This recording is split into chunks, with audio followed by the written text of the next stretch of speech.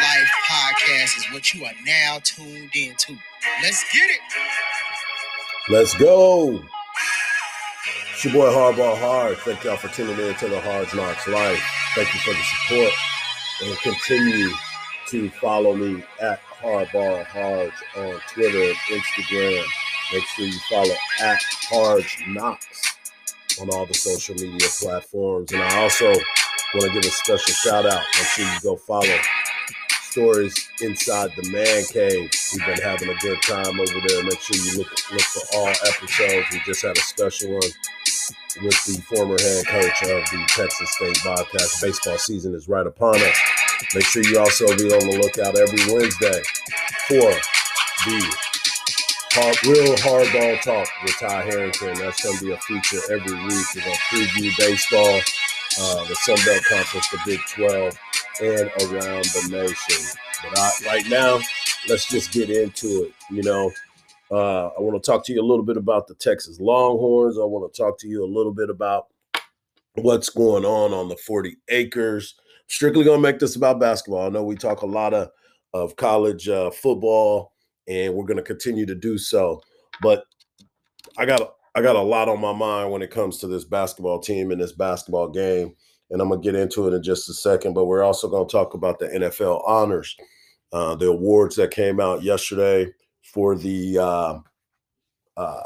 NFL and the players that were recognized to going into the Hall of Fame. We got a lot going on. Oh, yeah. And there's just a game that happens to be played today. It's called the Super Bowl. Tom Brady going to his 10th Super Bowl, trying to get his 7th ring. And the Kansas City Chiefs trying to go back-to-back. The last team to win back-to-back championships was Tom Brady and his New England Patriots. Were the last team to be able to do so. So my whole weekend was pretty busy. My son plays soccer. I told you that, for Austin FC, and we went to San Antonio playing the game, and it was fun, and the kids had a lot of fun. But my mind was up in Stillwater, Oklahoma. Obviously, I'm there to support my son, but we're all in this household, we're all Longhorn fans. So we pay close attention. And as I told you before, I am vested into this Longhorn basketball team. Me and a couple buddies put a ticket together that this was going to be a team that we could see cutting down the nets. And that was before the season even started. They were at 75-1 when we got that ticket. And now I'm trying to figure out if somebody wants to buy that ticket. And you're like, what? Hard? You giving up on this team? I'm not giving up on the team per se, because a lot can happen from now, as we speak today, until they make a run in the NCAA tournament. But as I say that, a lot has to change as this team moves forward. Let me just let you know, this right here is a problem for me.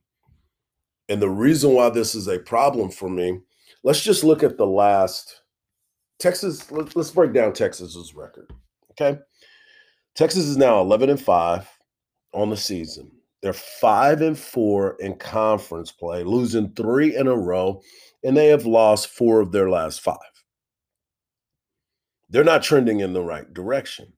And the one game that they have won during this stretch is they beat K-State. Now, K-State is a team that is going to Texas is going to play K-State on Tuesday. K-State is struggling this year, but when you go to Manhattan and the way that this Texas basketball team has been performing, you cannot assume any game was going to be a win. The next few games, Texas is going to be on the road for the next 3 of their last 4. Their next 4. They're going to take on KSU, K-State, Tuesday, Super Tuesday. Then they're back home to TCU. You know, Jamie Dixon is no pushover, and that TCU basketball team will come in for a fight. And then they go to Oklahoma. You've seen what Oklahoma has done lately. They have moved themselves up, and they have done pretty well for themselves. They jumped into the top 10 at one point. Excuse me, I had to take some water. Goodness gracious. And then you play Iowa State. Iowa State's not been a great basketball team, but let's get into this Texas basketball team and how they have not been playing. I've told you before, when it comes to tournament play, your guard play has to be better. Period, point blank. There's no way Courtney Ramey, Andrew Jones, and Matthew Coleman, leaders of this basketball team, can continue to downslide on the way that they are playing. My man Courtney Ramey looked lost yesterday. He did not look himself. And you can say, well, he went 8 of 8 from the free throw line. Texas missed, okay, let me break it down. Texas missed 39 shots yesterday. 39 shots. What? You missed 39 shots? Okay, let's continue to do that. Oh, wait. Whoa. That is not even close to being true. The Texas basketball team was so awful yesterday. So awful. They were 20 of 79. Excuse me. That is awful. That is terrible. They were 5 of 35 from three-point line. 5 of 35 from three-point line. That is 14%. You know how bad it was in overtime? Somehow this game went to overtime. They were 0 of 12 in overtime, 0 of 7 from 3. And they were still in the game. They were still in the game. Texas missed 59 shots, not 39.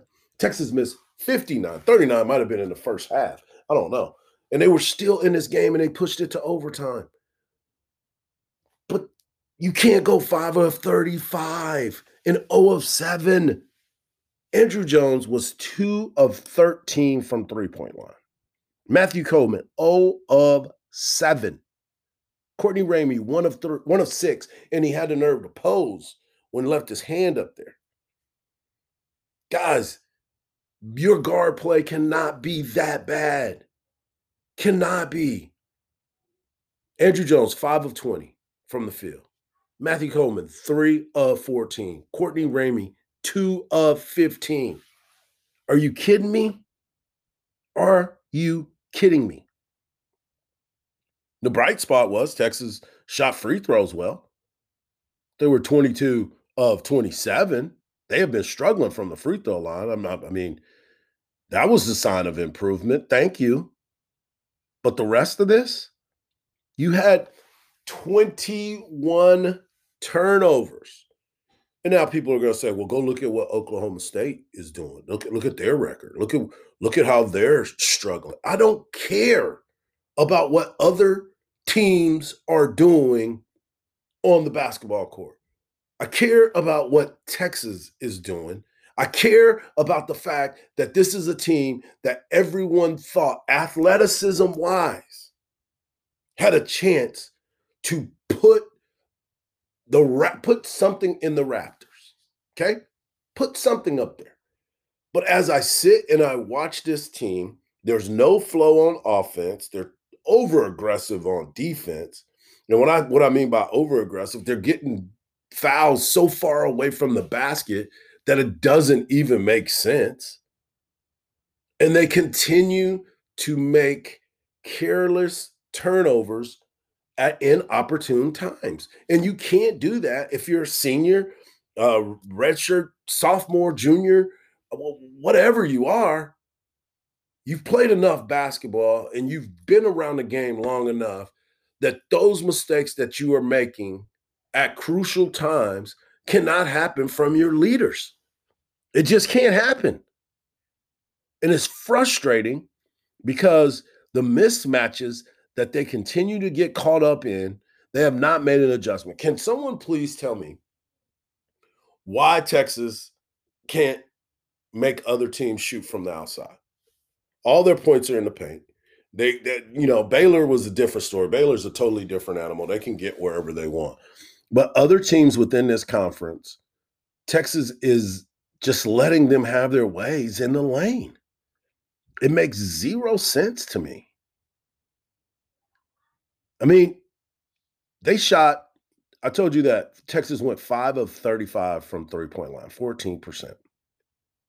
You know how many three-pointers Oklahoma State took? 13. And they shot 38.5% from there. The basketball IQ on some of these players is getting to the point now where I'm getting very frustrated. I told you before, my son played for a coach that broke down every single, I'm talking about the scouting report was pristine. You knew every single thing that other teams were going to do. Now, if you won those games, great. If you lost those games, tough. But you were never out coached and you were never out informed. He had you, the scouting report, to tendencies, everything. I applaud Chris Reisman for the work and Coach Lon Reisman for the work that they did preparing. So I pay attention to so many different things in the basketball. Am I a basketball aficionado? No. Am I the one that you need to call for everything about basketball? Absolutely not. But my eyes tell me everything I need to know. There's no rhythm or rhyme to the things that we're doing. We have some unbelievable athlete, talent for talent wise for every team across the Big 12 and some across the country. Texas, man for man, is just as talented as the next team. Whoever they're playing, Texas has. You want to watch Texas because look at their athleticism. It's execution and the lack thereof that Texas is falling behind on. It is frustrating as all get out that we have to continue to have this conversation this late in the season where teams need to be trending up, not trending down. Let me break this down for you again. If Brock Cunningham didn't play the way that he played yesterday, and let's not talk about the inbound play right underneath the basket, and I'm still trying to figure out why Matt Coleman was so far away for Brock Cunningham to throw him the ball that Brock felt like he had to try to throw the ball over Cade Cunningham, who's got a 7'2" wingspan, underneath the basket when Matt Coleman should have been on the same side where he could get the ball in. It made zero sense to me. I don't know. I know they're trying to get a shot off, but you don't get a shot off throwing it all the way across the court where a guy can't even get the ball across the court. Now, I can't remember because I was at my son's game, so I was looking back and forth, but I was trying to figure out, was that after a made basket that Texas called the timeout? Because if it was, then Brock Cunningham should have ran the baseline, and maybe that was the play call. I don't know for sure. I'll have to go back and watch the film. But you can't let that happen. That cannot happen. In Texas, I'm just going to say it, they pissed away a game that they should have won, and they should be moving in the right direction. I don't know what Shaka's got in store for this team, but they have to make the adjustments and they have to make it now because I am about to sell my stock on this basketball team if they don't start transitioning to the way of the what we saw earlier. They were opening up the floor. They were getting up and down. They were executing their offense. They were feeding the ball. They were working the ball in, towards, out. Now it's like they're trying to shoot it and hope that somebody will go get a rebound. Greg Brown's been getting a rebound. I mean, he had 10 rebounds in the game again. Brock Cunningham coming off the bench. He came in and got 10 rebounds. But other than that, I mean, you know, Kai Jones is another guy, 9 rebounds, 11 points. But I mean, he was 4 of 6 from the free throw line. And again, these guys did do better on the free throw line, but we got to get playmakers the ball. And if you're struggling, guys, if you're struggling from 3, 2 of 13, 0 of 7, 1 of 6, start getting in the paint. Start attacking the rim. I mean, these plus minuses, there wasn't very many people that had plus by their name. This basketball team lost yesterday 75-76 in Stillwater. And my one word to describe this game was awful. And the thing about it is they still went to overtime and they could have won the game. Unbelievable. Unbelievable. That just goes to show you that if they execute a little bit, the game is over. They win the game and we're not even talking about any of this stuff. Again, I told you it's Super Bowl Sunday. I want to thank everybody for tuning in. It's Super Bowl Sunday, and everyone keeps asking me, Harge, what do you think about this? What do you think about this? I want to get into the NFL honors real quick on some of the awards that was given out yesterday. And we also got a new Hall of Fame class. And I'm so excited about our Hall of Fame class because, we got a Dallas Cowboy in there. Know what I'm talking about? Know what I'm talking about? Let me run through these awards that was given away last night. Everything was done virtually, and it's a little bit different. There were some players that were, I think were given the awards in LA, and now it's all changed because of COVID, and it's a rough time out there, and everybody still needs to be safe and continue to move forward. But the NFL honors gave away the MVP, the defensive MVP, the comeback player of the year, and the Walter Payton man of the year. And I was excited to see all the awards that were given out because Aaron Rodgers, we all knew that was going to be the guy. He was going to be the one who won the award, and it was his to lose. And he was actually supposed to beat Tom Brady to be in the Super Bowl. So Aaron Rodgers is named the MVP of the league, and Josh Allen got more votes than Patrick Mahomes, which I think is ridiculous. But that's just me. Josh Allen's had a great year, but and I was on that Buffalo ride with him. But come on, man, he ain't better than Patrick Mahomes, nor will he ever be. So the offensive player of the year was named Patrick Mahomes. The MVP was named Aaron Rodgers. The defensive player of the year was Aaron Donald. My man had 13 sacks, and people are like, man, they should have gave it to TJ Watt, TJ Watt. You do realize that Aaron Donald, the things that he's doing from the defensive tackle position, he's not an edge rusher. He had 13 and a half sacks, and he was getting triple teamed every time you looked at him.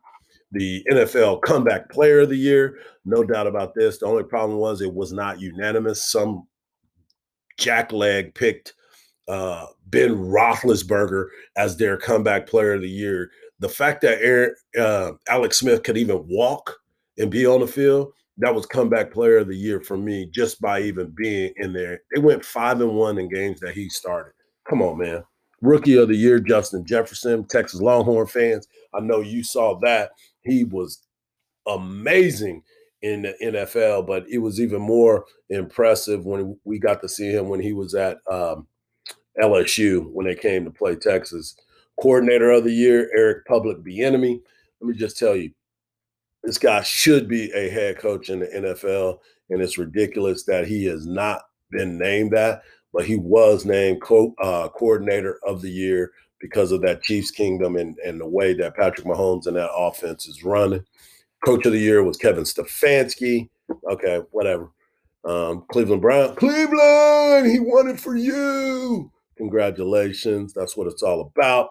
You look around and you also look at the executive of the year, Brandon Beane of the Buffalo Bills. We just told you Bills Nation was unbelievable.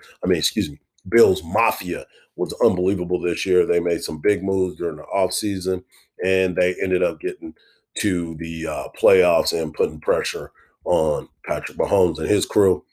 And the award that means the most to a lot of players, and I know it means a lot to my son, is the fact that the Walter Payton Man of the Year went to Russell Wilson. We've talked about Russell Wilson numerous times throughout the years, how well he works with others, the way he feels. I mean, this guy is unbelievable that he is the way that he is and continues to face adversity. Seattle, you're lucky to have him. I'm thankful because if my son is going to look up to somebody besides myself, he looks up to Russell Wilson and the things that he does. We were watching last night when he got his award, and it was amazing that that is what happens. And congratulations to him, because that's a big, big honor to be named the Walter Payton Man of the Year. Now, the NFL Hall of Fame. This is a great class. Charles Woodson from the Raiders and Green Bay Packers. Peyton Manning headlines this group of guys that are going in. Peyton Manning will be inducted in the Hall of Fame. Calvin Johnson, Megatron, will also be inducted. Alan Faneca, John Lynch, Tom Flores as a coach, and he was the first coach of color in the NFL, and he did a great job. He's got the second highest winning percentage, right behind Vince Lombardi. Think about that, and he's just now getting into the Hall of Fame. Hall of Fame, y'all need to change some of your stuff. I know Goose Goslin works very, very hard and tirelessly to get guys into the Hall of Fame that are more than deserving, and I'll speak on that in just a second. Billy Dunn was inducted from the Steelers. He was a contributor. And last but not least, 1970s All-Decade Team. My man, I call him Mr. Cowboy, Drew Pearson. We've heard Drew Pearson at the NFL draft when he was in Philadelphia, and he told Philly fans, thank you for making my career so great because of the battles that he would have with him. Then you say, what else? What else? Drew Pearson had an emotional speech. He was so heartbroken when he didn't get in the 2020 class that it sent shockwaves around the football world, because this guy was part of the All-Decade Team and he was not in the Super Bowl. Are you kidding me? The worst thing, not the Super Bowl, but the Hall of Fame.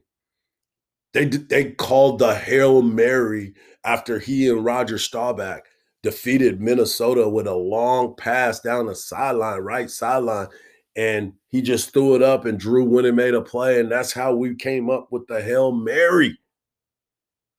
He is finally in the Hall of Fame. Number 88, Drew Pearson, went to Tulsa, and now he's got a chance to be immortalized for the rest of his life in the Hall of Fame. And I'm so, so excited for Drew Pearson.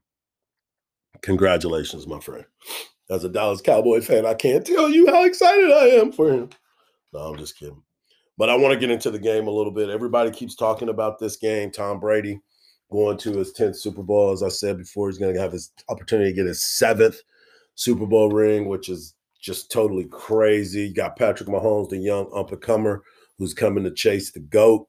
And everyone's been talking about that banged up offensive line for Kansas City, and that D-line with JPP coming, Vita Vea, who else you got over there? Shaq Barrett. Those guys are coming after the quarterback. But the one thing that people keep forgetting, how do you beat teams that keep rushing like that? How do you make that happen? You throw slip screens. You throw not quarterback, but you got draws that you can run to slow that pass rush down. You know what else you do? You move your pocket. You don't sit in the pocket like they did with Aaron Rodgers, where he just stood in the pocket and they could just go after him. You roll your quarterback. And who's better than Patrick Mahomes, former shortstop, by the way, former baseball player who played right here at Austin, Texas at the Dale Diamond for a state championship. Yeah, you know what I'm talking about. You move him out of the pocket and get him on the run so he can make plays on the run. That's how you slow down that rush. And, and Ndamukong Suh, I know he's going to probably have an impact. He always shows up on the big money games. But I believe that the way that you beat the Tampa Bay Buccaneers is you move the pocket, you throw screens, and good things can happen for Patrick Mahomes and that defense. We got some guys that are going to be playing in the Super Bowl that are so excited to be here, like Antonio Brown for Tampa Bay and Le'Veon Bell for Kansas City, that are former Steelers, that we're sitting here saying, what in the world is happening? These guys get away. We've been making fun of them, how they try to make themselves out of there. And now all of a sudden, boom, there they go. So my prediction for this Super Bowl game is this game is going to come down to the wire. I believe the line is 3.5. Kansas City is favored, and they should be. Tampa's playing at home, I know, but there's not really a home field advantage being really thrown out there because it's the Super Bowl, corporate sponsors. There's not going to be a lot of fans for either team in there. So my prediction is this game is going to be tight all the way through. Don't turn the channel because both quarterbacks can lead them back to victory. They've done a lot of come from behind games, and I believe that Kansas City Chiefs will win this game 34-30, and everybody's happy except for Tampa Bay. Patrick Mahomes gets MVP. Andy Reid can go deal with all the stuff that's happening with his kids. Prayers, I mean, with his son, prayers to the kids that were injured in that car accident earlier this week.